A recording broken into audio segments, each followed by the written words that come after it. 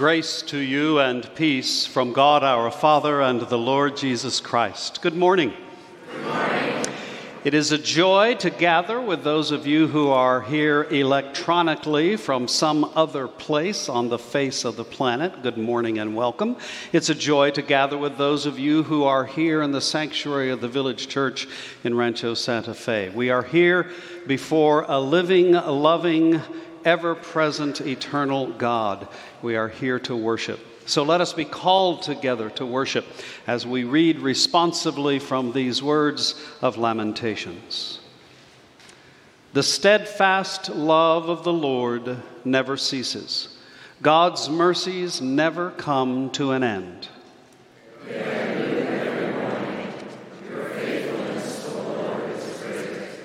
You are all that I have, and therefore I will wait for you.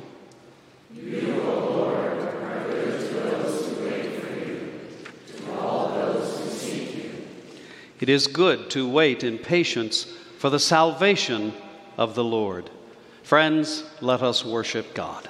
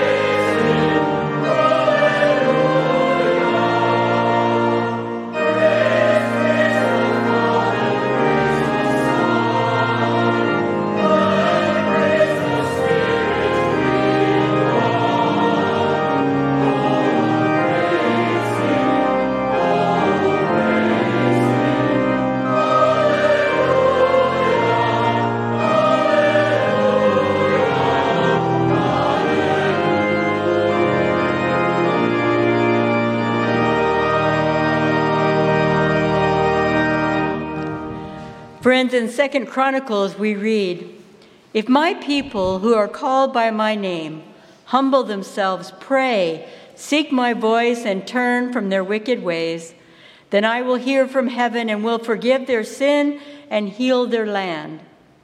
People of God, we are here in this moment humbled and in prayer, seeking the face of God and full of regret and turning away from evil. So let us come to God together in confession.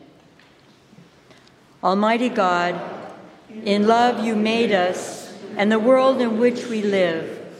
You sustain our lives in every moment by your redeeming power.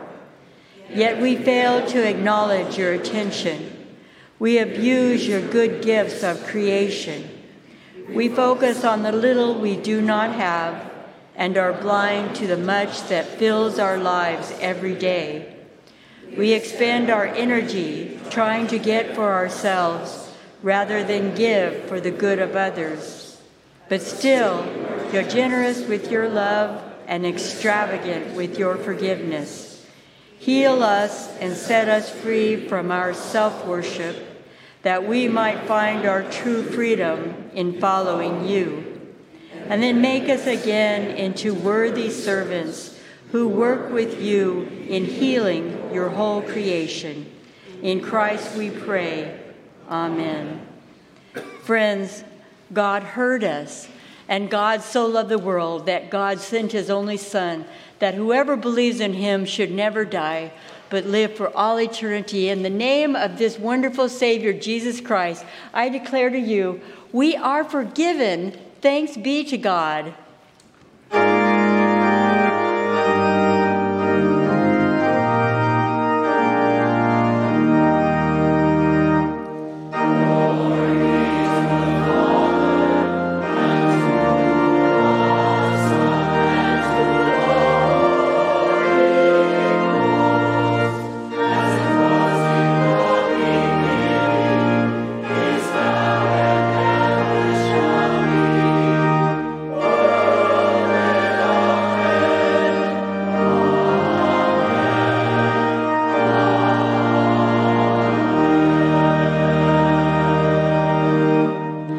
May the peace of Christ be with you.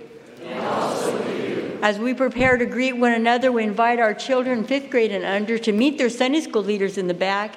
And if you're in the youth group, we have a group that is going on right now, so you can meet them in the youth room. And now let's turn and greet one another.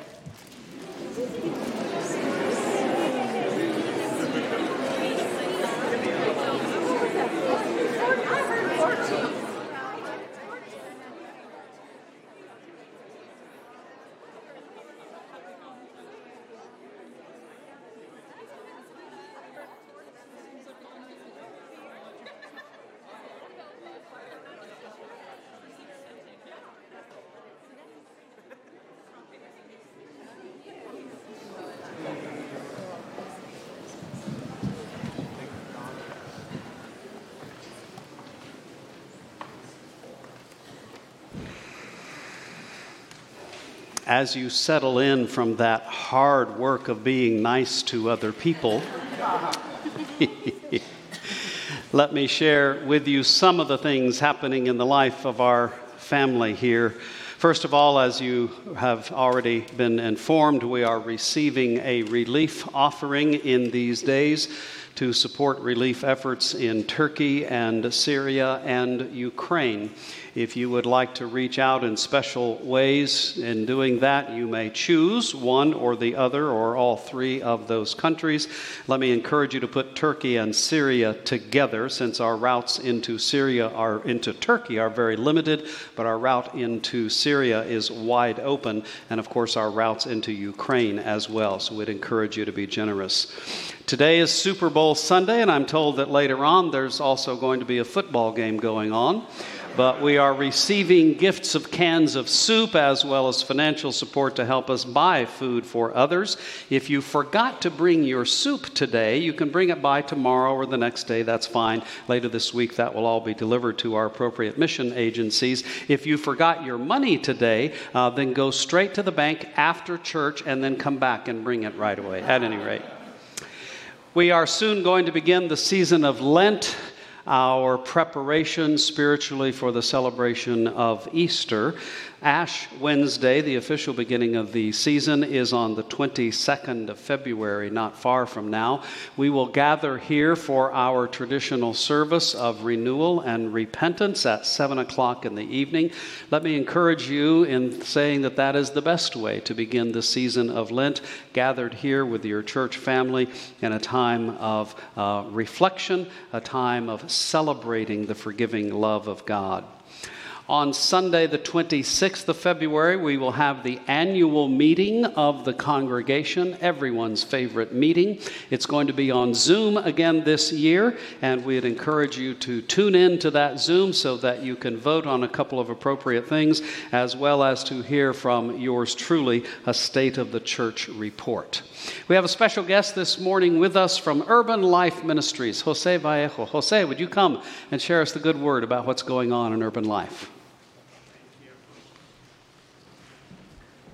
Good morning, everyone. Thank you for having me today. I am Jose Vallejo, the Executive Director of Urban Life Ministries.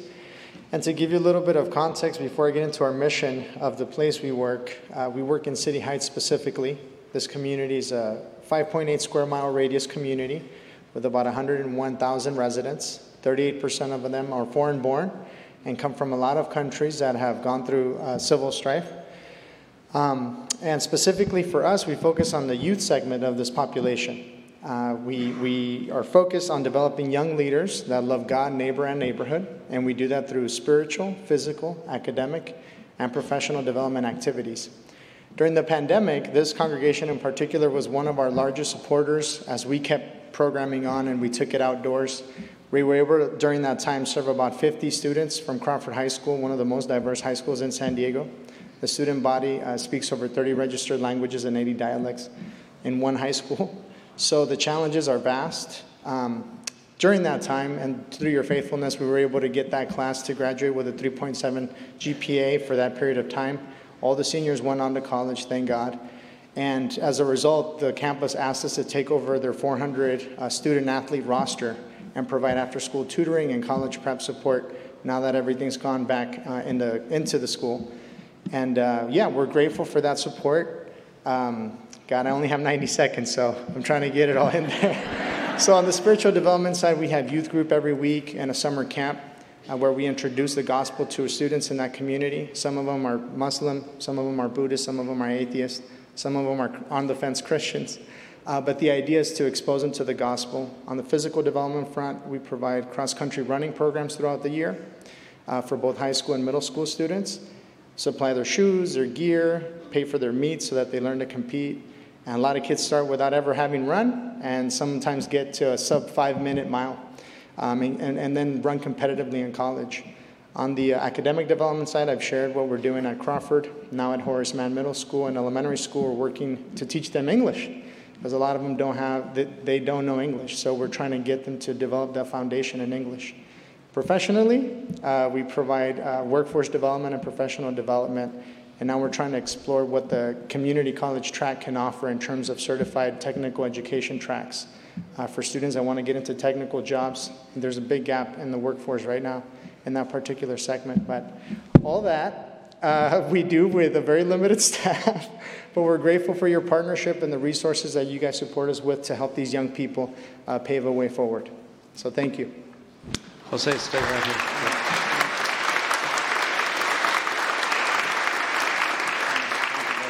If you'd like to hear more than the 90-second infomercial, Jose will be out at the missions table afterwards. I encourage you to stop and visit with him about this really hands-on, tangible ministry of helping folks to learn about the love. I love that. Love God, neighbor, and neighborhood. That's going to be a sermon title soon, okay?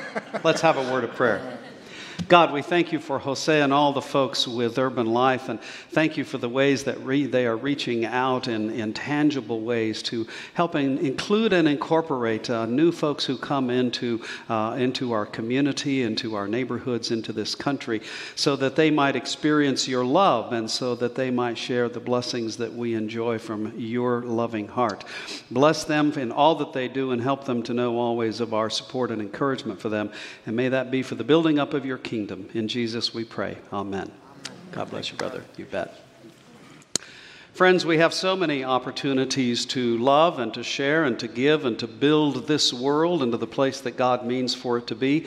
We do that through our regular gifts of our tithes and offerings. And so now during this next musical offering, I encourage you to come to the baskets on either side of the chancel here and to present your tithes and offerings to our loving God.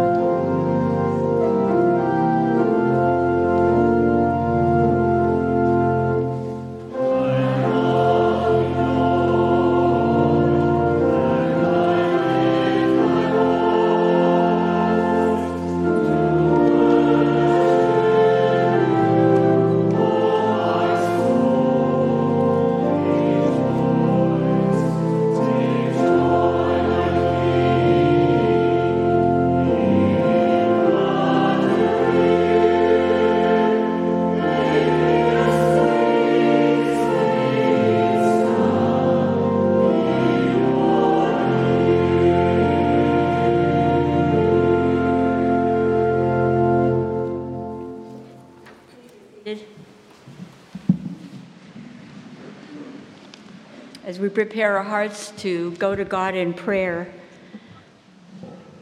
I encourage you just to take a breath and just be present in the moment as we speak with God. Let's pray together. God, the mountains shook, and the deafening cries of death and fear and sorrow were heard around the world. These people, Lord, these people, shaken from their sleep and driven into the cold night, and God, the world looked drained of color, and the music had been turned off, and there was a silent shroud of rubble covering any green that remained, and all is gray and smells of death. And we wonder how large a cup of tears must they drink? How much is enough? Must their cup grow and overflow even as they drink from it, and it becomes as deep as a well until they can't swallow anymore? And then what? Hear this prayer of lament, grieving God. Because in the blink of an eye, entire generations have been forever changed. Empty seats at the tables of entire nations will haunt the living and plague the hope givers. And you know this pain. You know this grief, oh God. On a dark Friday, the earth rumbled and darkness covered the stillness after. Even as your Son cried out, "It is finished." You are a God who suffers with us. You walk into the pain with us. You are Emmanuel, God with us. And we are your body, O Christ. Help us. Help us to walk the journey as you walked it for us, so that we will suffer with those who weep. And we ask you to give us the courage to follow you into their pain. Let us mourn them in their death, and the death of so many dreams, and the loss of so much legacy. And when our grieving is finished, O God, move us to find unbearable joy in the resurrection, because they will rise from this unholy tomb. They will rise and rebuild. But we know, God, that is hope for another day, because this is the day to grieve and mourn and pray and serve. We ask for that you bless those who have rushed in from every country, for those who have left their own safety and comforts behind to dig and seek and repair, because they stand in this dreadful gap for all of us who are horrified and yearning to make a difference. We pray that you would soften our hearts, O God, to do all the good that we can, by all the means that we can, in all the ways that we can, in all the places that we can, at all times that we can, to all the people that we can, as long as ever we can. And God, in this in-between time, between what has been and what will be, pour the water of mercy on this hurting world. Pour the water of mercy again and again, so that drenched we might show mercy again and again. And God, we will walk by the river of hope, and you will find us there. And you will reach out your Creator's hand and push the heavens back into place. And we will kneel and give thanks, because you will be with us. You, who the darkness could not overcome. You will put the stars back in the sky, and we will not fear the night.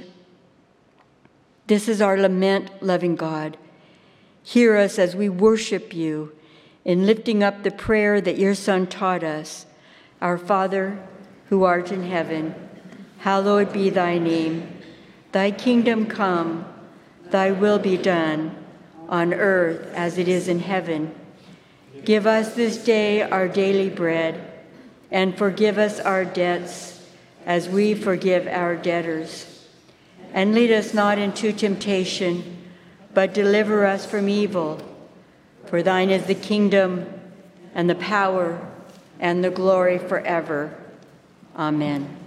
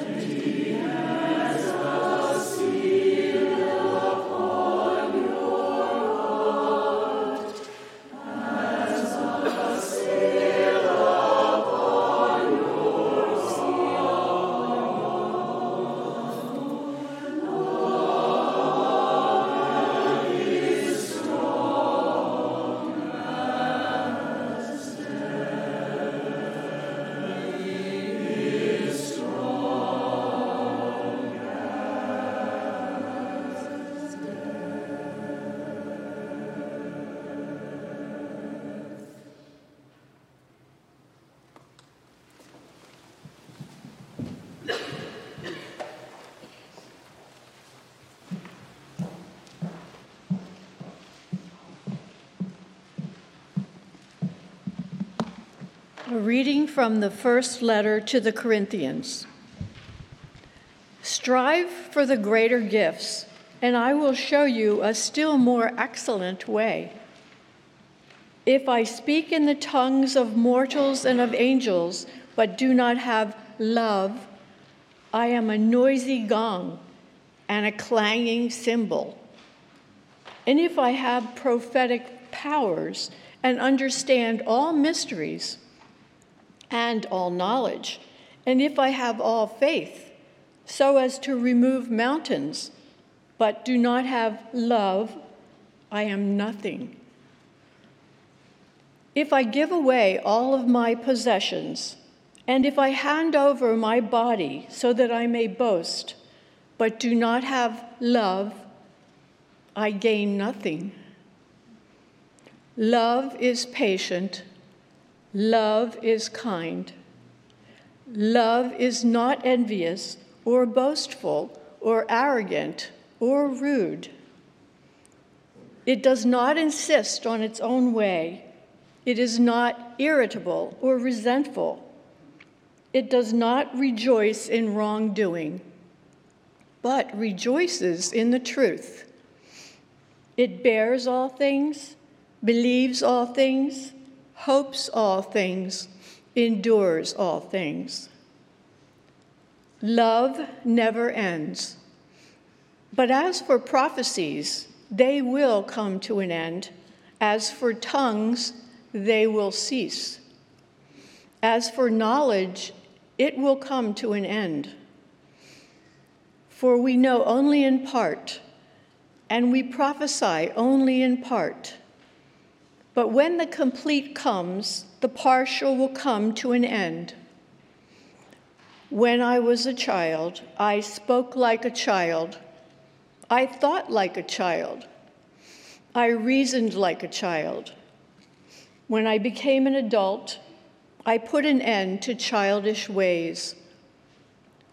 For now we see in the mirror dimly, but then we will see face to face. Now I only know in part, then I will know fully, even as I have been fully known. And now, faith, hope, and love, these three, and the greatest of these is love. The word of the Lord. Thanks be to God.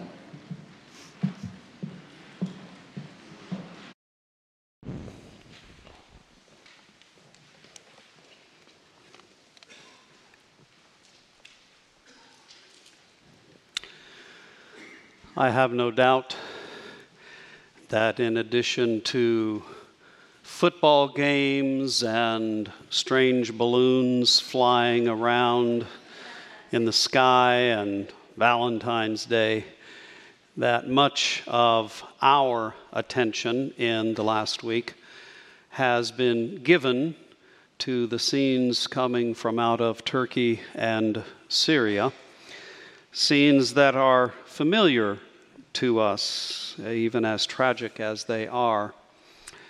I do want to let you know that our efforts at relief have already begun to make an impact, particularly in Syria.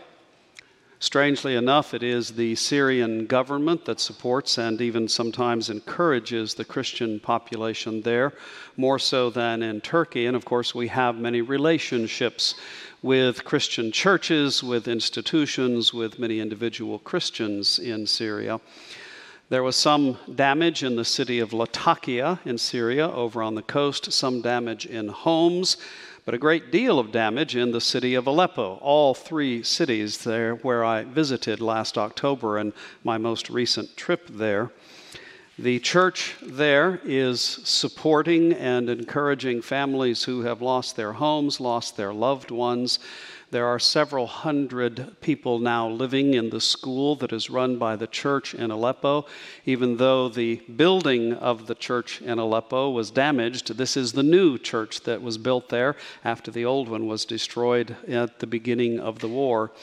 So rest assured that your prayers and other forms of material support that you are giving in this special offering are already providing food and medicine and clothing and shelter, and also the emotional and spiritual support that is so intangible and yet also absolutely indispensable in the healing of nations.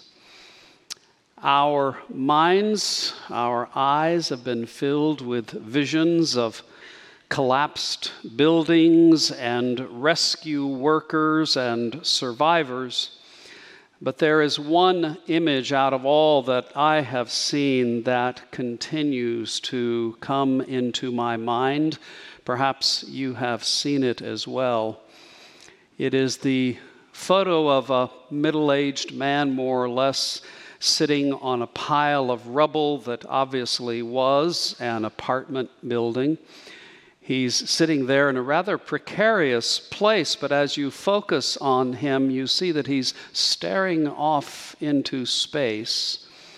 And as you look a little bit more closely, you realize that with his left hand, he is holding a hand that is coming forth from the wreckage there.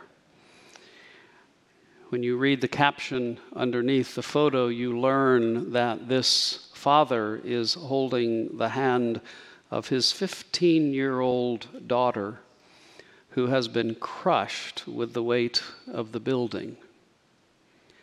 That scene does not leave my mind, and I don't think it ever will. You and I have to ask a question about a scene like that. Why? Why does this father sit there still holding the hand of his daughter? She's gone. Why not start searching through the rubble for more? Why not leave and go on with the business of your life? Well, there's one very, very good reason that he's still sitting there. And that reason is love. In a couple of days, we will celebrate Valentine's Day, a day that we say is all about love, especially romantic love. And that's great. That's wonderful. That's fine. I'm always interested in where things come from. And there is actually a little bit that we know about the origins of Valentine's Day and this celebration of love. Some of you might recall that the real name of the day is not Valentine's Day. It is Saint Valentine's Day. Anytime someone mentions saints, that gets my attention as well. It seems that in the 3rd century, under the Roman Emperor Claudius, that marriage was banned. Claudius had discovered that when young men got married to young women, they were far less likely to be willing to enter the army and fight to maintain and to expand the empire. And so he decided it would be better for the health of the empire simply to outlaw marriage. There was a bishop in the Roman Empire, a bishop named Valentine. This bishop believed that love that leads to marriage is a good thing, that marriage is a good thing. And so he refused to honor the emperor's ban on marriage, and he kept marrying people, and it came to the attention of the emperor. And so on February 14th, 270, Claudius executed Valentine. About 200 years later, the bishop was made a saint. And the day was set aside to honor Christian marriage, to honor an institution that itself honors love. What is love? What's it all about? Is love worth dying for, as Bishop Valentine believed? I know that you know that Valentine's is not merely about cupids and hearts and roses and romance and candlelight. I suspect that some of you think Valentine's is about the love of chocolate. Maybe. It's a good time, though, for people like you and me to return to one of the most famous, most often read passages from Scripture, from the first letter to the Corinthians. I think more than any other passage of Scripture, I have read that passage in Christian worship because we read it almost always in weddings. At about 12 o'clock today, not quite 2 hours from now, a handful of us will gather in the chapel and we'll have a wedding here. And we'll read that passage again. It's a passage that's become so famous for very, very good reasons, but because it's so famous, because we sometimes spend a lot of time reading it, it's important to go back and read it again, to read it carefully, to read it within its context, to read it within its entirety, so that we understand what it's talking about. Now, you'll remember that the first letter to the Corinthians is addressed to a church that is having a very hard time loving itself. It's a church that's full of divisions, full of anger, full of argument. Some folks in the church are saying that they follow the teachings of Paul. Some are saying they follow the teachings of Apollo or other teachers. And Paul writes the letter so that the church perhaps will come together again and be a unified body. The church is fighting about all kinds of theological issues and questions, sociological issues and questions. The church is fighting among itself, and Paul encourages the church. These first few followers of Jesus in a very sophisticated, cosmopolitan city of the empire, he's encouraging them to get past their divisions, to get past their arguments, and to stay together as a family. As he keeps writing, you begin to see the development of his thought as he's trying to find ways to let these first Christians know that there's nothing worth dividing over. And he hits upon this idea of a body, a human body that is full of all different kinds of pieces that do all different kinds of things, but without which you could not have a human body. You have to have all of those different parts and pieces to have a body. And that's a wonderful illustration, isn't it?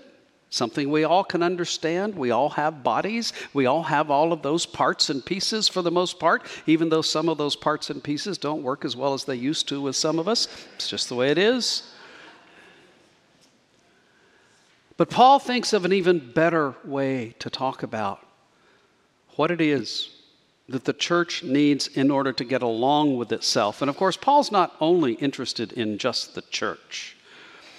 If the church that follows Jesus can't find a way to get along with itself, how in heaven's name is the world going to find a way to get along with itself? And so after he's written all kinds of beautiful, intricate, powerful arguments describing all of these different ways that we should stay together, all of these different reasons that we should hang together, he says, you know what? I'm going to show you a still more excellent way. And he begins to describe divine love, godly love. Every couple I marry, when I get ready to read that passage at their wedding, I say, you know, this passage about love is not about the love between two people who are getting married, first and foremost. It's about the divine love that God has in and of himself that God teaches to all people. And by the way, it happens to work pretty well if you're going to be married to somebody. I will show you a still more excellent way. And then he dives into the argument. He says, you know what? I can speak in tongues, perhaps. Speaking in tongues is a great thing. It's a way of marshaling the mystical powers of God in order to share the gospel with folks. He says some folks can do that. Some folks have prophetic powers. They can speak God's truth to a situation. They can reveal the mysteries of theology and knowledge about God. They can quote the Bible up one side and down the other. So that's all wonderful stuff. He said some people have mountain-moving faith. They can get anything done through their faith. Some people are generous. They give away everything they have. They might even give away their very own bodies. Said all that great and wonderful stuff is nothing without love. All the faith, all the hope, all the generosity, all the knowledge, all the truth, all of that is useless if it does not serve the purpose of love, if it does not come from the motivation of love, if it does not result in love. Love is the supreme thing. Love is the only thing that survives into eternity. I'm fascinated every few weeks now, it seems like. We hear news of a new tomb that's discovered, usually in Egypt, with a beautifully preserved body, a mummy, and all kinds of stuff there next to the body so that it's got something to have in the afterlife. And I continue to be amazed at how you and I try to hold on to things,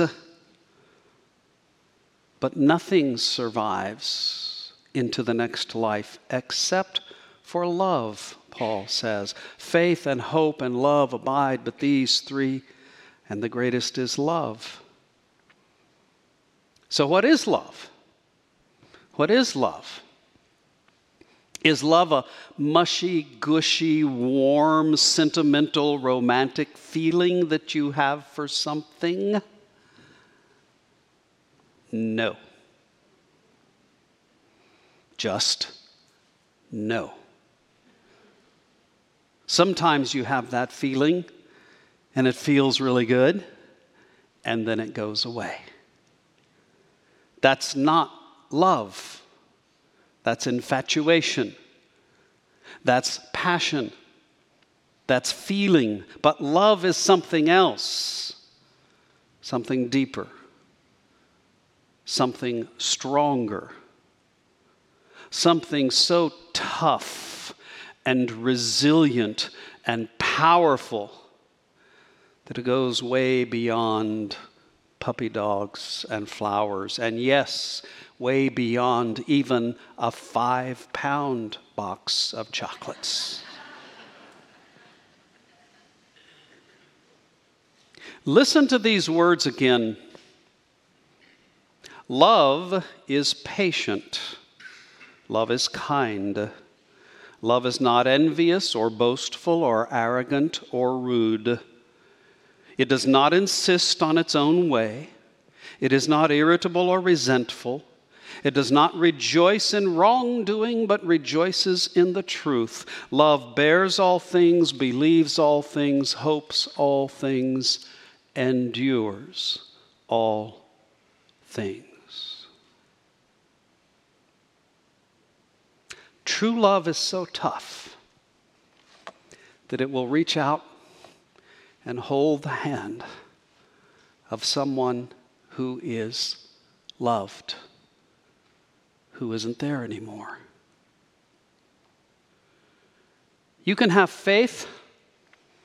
You can have faith all by yourself. You don't need anybody else to have faith. God can give you faith. You can have hope without anybody else. God can give you hope. But you cannot have love without someone else. I know some folks are in love with themselves. That's really what original sin is all about. Loving just yourself. Love requires someone else. We say that God is love because God is a community in some sense, Father, Son, and Spirit. The complete perfection of love that reached out in love to create others to enjoy the joy of love. That's who we are. It takes others. About 15 years ago, a movie came out starring George Clooney. Just saying that word, I know I have some of your attention now, right? George Clooney played a guy named Ryan Bingham, and Ryan Bingham's job in the world was fly around the country where companies were closing to fire people. He was an expert at sitting there with people in cubicles and saying, "Hi, you don't have a job here anymore." The title of the movie was Up in the Air because he spent so much of his time in airplanes, going to different places so that he could fire people. But pretty soon you begin to learn that he's not just up in the air physically, he's up in the air emotionally. He's learned how not to care about anyone. One day he gets a call that he needs to be at the wedding of his niece, his sister's daughter. And sheerly out of duty, not because he wants to go, but purely out of duty, he goes to spend a weekend with the family so that he can attend the wedding of his niece.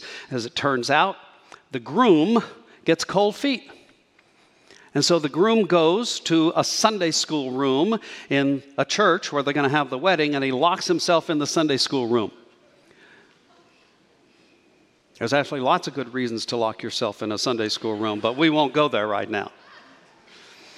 For some reason, they choose Ryan to go talk to the groom and try to convince him to go through with the wedding. And so he knocks on the door, and the guy finally lets him in, and they're sitting there in the Sunday school room and talking about what it's like to be married and blah, blah, blah, blah, blah. And of course, this guy is the wrong guy to talk about love or marriage or anything else. He's the most self-centered person you'd ever meet. And finally, the groom says, well, why should I get married? And Bingham says, well, life is better with company. And he's right, isn't he? I would say that life is not only better with company, but life is only life with company. Life without company is not life. We need the company of God. We need the company of each other. And in order to be in company with each other, to be companions, to be compañeros, we have to learn how to love. Because once you've got another person in the room with you, it gets hard. Some people love themselves, I think, maybe because it's easy to love yourself, but it's not easy to love other people. Believe me, I know. I'm your pastor.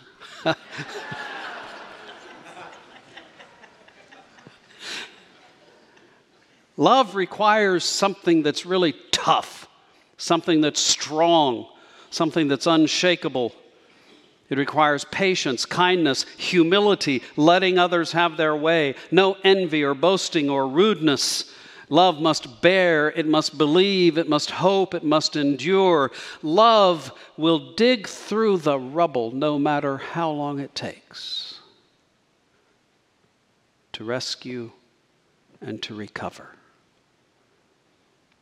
That's love. It seems that the epicenter of the two earthquakes, actually, that hit, the big ones, is close to the Turkish city of Antakya. I've read some reports from some folks that have been there that Antakya is mostly destroyed. You probably don't know much about Antakya. I don't know that much about Antakya, but I do know that several thousand years ago, the city of Antakya was not in Turkey. Turkey didn't exist yet. It was in the Syrian Empire. And while it was in the Syrian Empire, it wasn't called Antakya, it was called Antioch. The same Antioch where we are told in the book of the Acts of the Apostles that the people who followed Jesus were first called Christians. Isn't that fascinating? Christians are people who say they love Jesus. Christians are people who say they love each other. Christians are people who know that without God's love, without our love, expressed in real and tangible ways, like Jose spoke of a few moments ago, the world would be in deep trouble. The world is in deep trouble without this kind of love. Christians know that. Christians believe that. Christians live by loving others. If we don't, then I'll go so far as to say that we're not really Christian. Friday in my email blast, I mentioned my hero, Burt Bacharach, and the song that he wrote with Hal David, What the World Needs Now is Love. And I Googled it and read some of the history of it and remembered, I had already known that the song was written in the 1960s, a time when our nation was having a very hard time loving itself. Most of us know one or two of the lines of the song, What the World Needs Now is Love, but let me read the lyrics for you, because just like 1 Corinthians 13 and the fact that we need to know all of it, you need to know what all of the song says. So thank you, Hal David. What the world needs now is love, sweet love. It's the only thing that there's just too little of. What the world needs now is love, sweet love. No, not just for some, but for everyone. Lord, we don't need another mountain. There are mountains and hillsides enough to climb. There are oceans and rivers enough to cross, enough to last till the end of time. Lord, we don't need another meadow. There are cornfields and wheat fields enough to grow. There are sunbeams and moonbeams enough to shine. Oh, listen, Lord, if you want to know. What the world needs now is love, sweet love. I'd never thought of that song as a prayer, but it's a prayer. It's a prayer to God, reminding God of something that I think God already knows, that the world needs more love, that love that's going to come only from God, that love that's going to come only through us if we will love the world that the Lord loves. The only question is, will we love? Amen.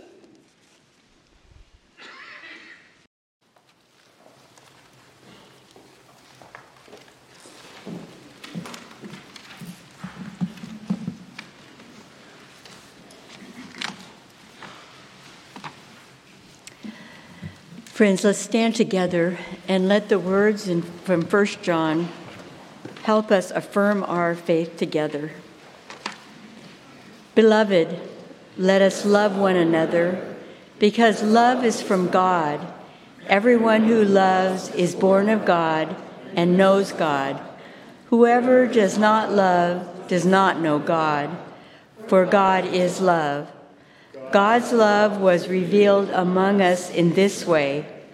God sent his only Son into the world so that we might live through him. In this is love, not that we loved God, but that he loved us and sent his Son to be the atoning sacrifice for our sins. Beloved, since God loved us so much, we also ought to love one another. No one has ever seen God. If we love one another, God lives in us, and his love is perfected in us. Still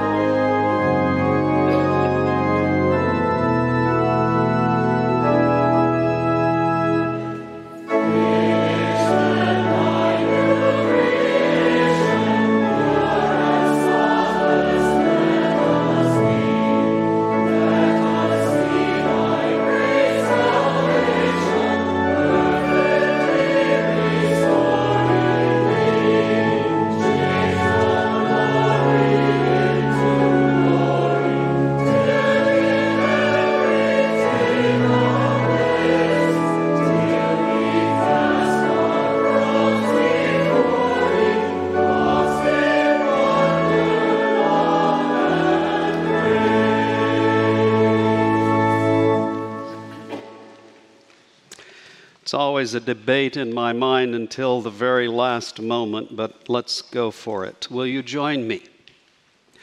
What the world needs now is love, sweet love.